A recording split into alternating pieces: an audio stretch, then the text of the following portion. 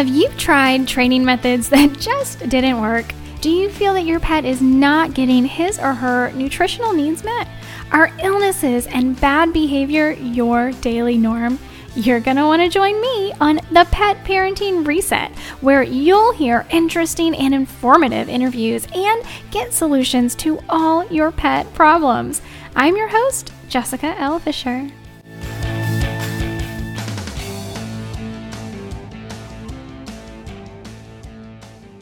Well, hey guys, welcome back to the Pet Parenting Reset. I'm doing something a little bit different today. I've only done this one other time for the podcast specifically. I am going back to a Patreon post that I did in May of 2022, so not too long ago, and kind of giving you a behind the scenes of the kind of content and information that you get when you join the Patreon family. So as part of the Pet Parenting Reset family on Patreon, you can join for as little as $1 a month, and it just helps to continue for me to be able to continue to bring content like this to you. So May of this year, I did this particular post. It's common misunderstandings about dog training. And so this is something that I just had kind of heavy on my heart at the time. I don't do a ton of in-home dog training, but I do some. I do as much as I can fit into my schedule because I do have quite a few people contacting me regularly about getting on my schedule and coming in their home and doing dog training. And I absolutely love doing it, but there are some things that people say to me, that I see people say on social media that just had really been weighing heavy on my heart. So I did this post for my Patreon family. If you are part of the Patreon family, thank you so much. I'm sure you read this at the time that I put it out, and I hope that it hits your heart in the same way when you listen to me read it today, because it really was something that I just really felt strongly about putting this information into the world in a way that, the way that it comes, the way that it feels in my heart. So, we follow lots of different people, right, in the world on social media, their blogs, their videos, and a lot of what we follow when we follow people is their character and their personality and how they put things out, and how, their spin on it and how they feel about things. And that's what draws us to different creators and kind of makes us not want to follow others. And so this was just kind of from my heart. So here we go. Common misunderstandings about dog training. As a dog trainer who uses positive reinforcement, I see and hear many comments, both on social media and in person, that people say about their dogs and about dog training that are simply false. While I am learning to express myself to become a better teacher, writing these posts for you helps me to gather my thoughts. So here are some of the top misconceptions, why they are false, and how to shift your thinking to help you and your dog. Number 1, I need someone to train my dog for me. Oh Lord, how many times have people contacted me and asked me how, do they just drop their dog off? How does this work? And then I see it on social media literally all the time. At first, I'm going to be honest, at first it was it kind of angered me a little bit, but I think that's because I had to learn how to teach. I had to learn, and I'm still learning, how to communicate and interact with people, and express myself and the thoughts that I have. So here's what I wrote. While a good dog trainer can certainly provide positive training experiences to your dog, and your dog can learn behaviors and cues from a good dog trainer, the best trainers actually train the humans. It is important for pet parents to be able to understand their dog and communicate with their dog to get the best results and a good relationship. While dog training is about shaping the dog's behavior, it is much more about teaching the person and less about teaching the dog. Dogs understand what you want pretty quickly and easily. It's the humans that need the most help in understanding dog language and communicating in a positive manner to get desired results from their dog. So I hope that kind of clears up that misconception that you should, and this is, I know I did a YouTube video probably a few years ago now about why you should never take your dog to a board and train facility. I've been recording all day, guys. This is just where my mouth is right now. Like, words are not forming well. Board and train. I never, ever, like, look, I'm not saying that there aren't some good ones out there. I'm sure there are, meaning that they do care for your pet and they take good care of them and they don't harm them and all the things. I've just heard way too many horror stories. And here's the thing. I can't tell you how many people have contacted me and they're like, I sent my dog to, this 2-week training, but, it's a year later and my dog is as bad as they've ever been. Well, that's because you didn't learn anything. That's because you didn't learn how to interact with your dog.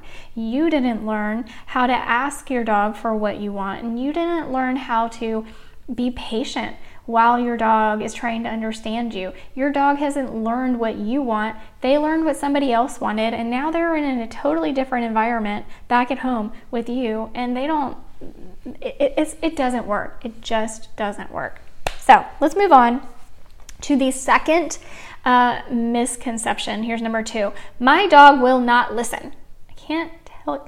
I feel like almost every single home I've ever been in, there are some exceptions, but almost every single home I've ever been in, the person has said this to me. My dog won't listen. Or my dog listens to him, but won't listen to me. Or my dog listens to me, but won't listen to that. Like, okay, here's what I wrote. I've never once seen a case where this was true. What has always been true is that the pet parent hasn't figured out how to speak with their dog, how to read their dog's body language, and hasn't figured out their dog's reward hierarchy. Let me stop there for a second. One of the things that I give all of my in-home clients for their homework after the very first session we meet is to start mapping out their dog's reward, their value ladder for rewards. So lots of different foods, lots of different treats, lots of different toys. What toys do they like better than others? Playtime, affection, petting, praise, vocalization and praise. All of these need to go on the ladder. Where do they fall? What does your dog like best? What do they respond to over other things? Where's a baseline we can start, right? Maybe we can start with some boiled chicken and move up. There are things your dog likes even better than that. So yeah, we can get a desired response with a boiled chicken treat, but hey, there's a squirrel over there, so I need more value that I can have in my back pocket to work with when I need it, right? So we need to figure out this value ladder for our dog. Okay, so let's get back. Our dogs have varying interests in toys, play, affection, and foods. Even within each of these categories, they will have different things they like better than others. For example, my dog likes turkey giblets, beef heart, salmon skins, etc. But her favorite treat is a chicken heart. Even better, some pieces of leftover steak, usually ribeye or filet, are sure to get her mouth watering. Learning what your dog likes and the degree to which your dog likes them will help you train and ultimately get the behaviors you want from your dog. Now, I do have a little side story here because since I wrote this post for the Patreon fam, I have found a reward that my dog actually likes better than chicken hearts. So this value hierarchy, this reward value ladder that you are figuring out for your dog, it isn't static, right? it changes over time, and it should. And so we need to adjust with our dog over time. We need to be evaluating different things with our dog over time. So we recently tried a new treat box. It's called Forever Love Club, and I am not affiliated with them. They do not sponsor anything. I bought this box on my own because I liked a lot about it. And in the first box, we got beef tongue, dehydrated beef tongue. So, oh my goodness, Kim goes berserk. She loves beef tongue, we have found out, even over and above her beloved chicken hearts. So now I have something even above a chicken heart that I can give her, that I can use if I need to gain her attention. I can use, if we're in a situation where she's having a difficult time moving forward, then we have something even better than chicken hearts we can use now. So this is not something that it's not a once and done, we figured it out, we can move on. Well, yes, we figured it out and now we can move on, but what we have figured out can change over time. So that's important to know as well. Okay, here's the third thing on the list of common misconceptions. Number 3, my dog is doing insert behavior here to get back at me. So for instance, my dog is chewing on my shoe to get back at me. Humans want payback. We seek revenge. We want to treat others in a manner that reflects our feelings in the moment, but not dogs. When we attribute human emotions and behaviors to animals, it's called anthropomorphizing. It's easy to do, and society seems to deem it to be not only okay, but normal. The fact that your dog does not do anything to get back at you, even if it feels that way to you. Your feelings are based on your experiences, not your dog's. The fact is that every behavior your dog makes is indeed to relay a message to you, but we need to look at their perspective.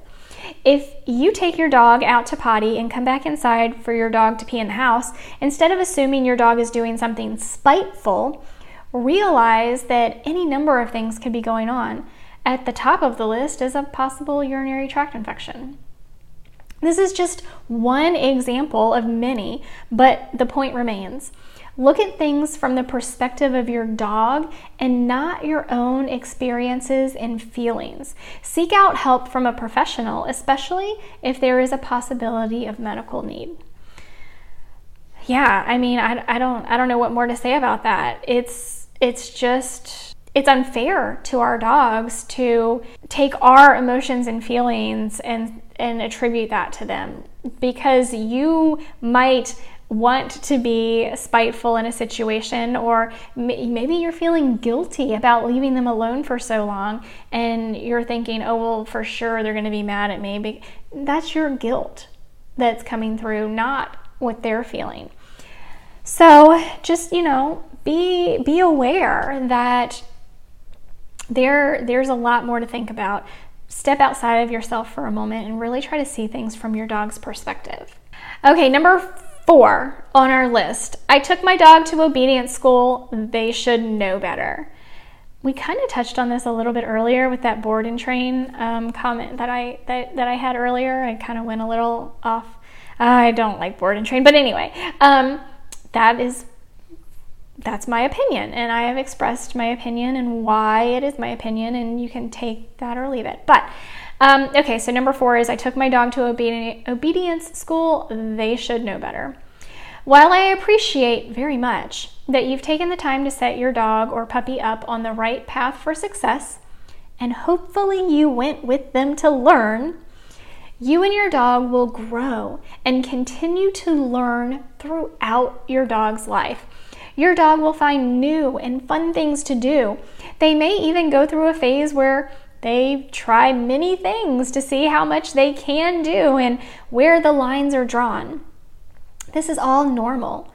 It is your job to continue to reward the positive behaviors, to shape the behaviors you want to see in your dog throughout their lifetime. It's like your job. You keep doing your job every day because you receive a paycheck. If you were to stop receiving that paycheck, you'd stop working.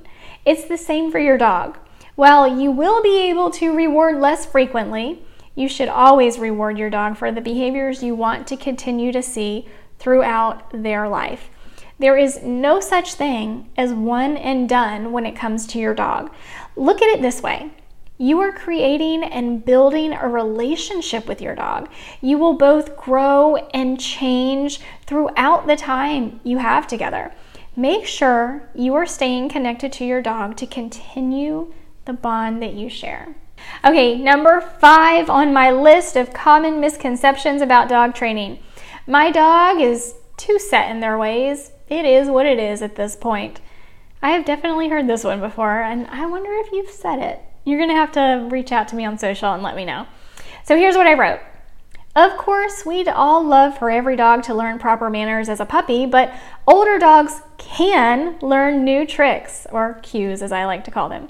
If you've ever heard someone say anything like this, he'll always pull on the leash. I've tried to teach him using what I learned in his dog training class, but it's just not working for me now that he's so big and strong. Or, I know she weighs too much, but I've put her on low-calorie dog food and it hasn't helped. I also can't stop her from begging at the table, and my kids and visitors can't resist her eyes. She's going to be obese forever. Or maybe he's probably just learned to pee indoors when he lived in a kennel at the animal shelter. I'm just going to have to put up with the accidents in the house. That's just part of adopting a rescue dog. The best option for these dogs is for their pet parent, that's you, to take the responsibility to learn more and do more to help their dog. Your dog doesn't want to be uncomfortable or cause anxiety to you any more than you want to have anxiety. It is your responsibility to help your dog through these behaviors and create a home you are both comfortable and happy to live in. So, I hope these explanations were helpful, and I hope that you can enjoy your dog in a new way now that you understand them better.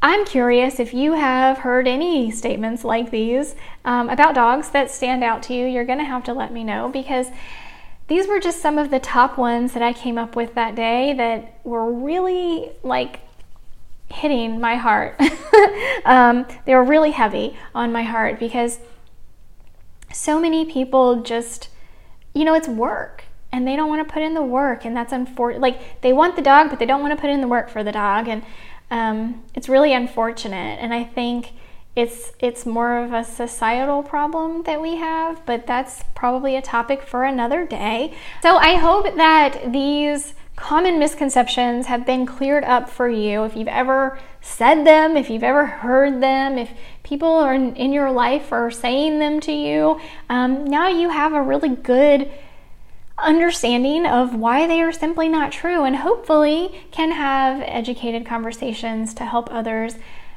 learn the same, that they're just simply not true. And it was really cathartic for me to write all of that out for our Patreon family, and kind of really cathartic even for me to read it here for you today. So I hope you enjoyed it.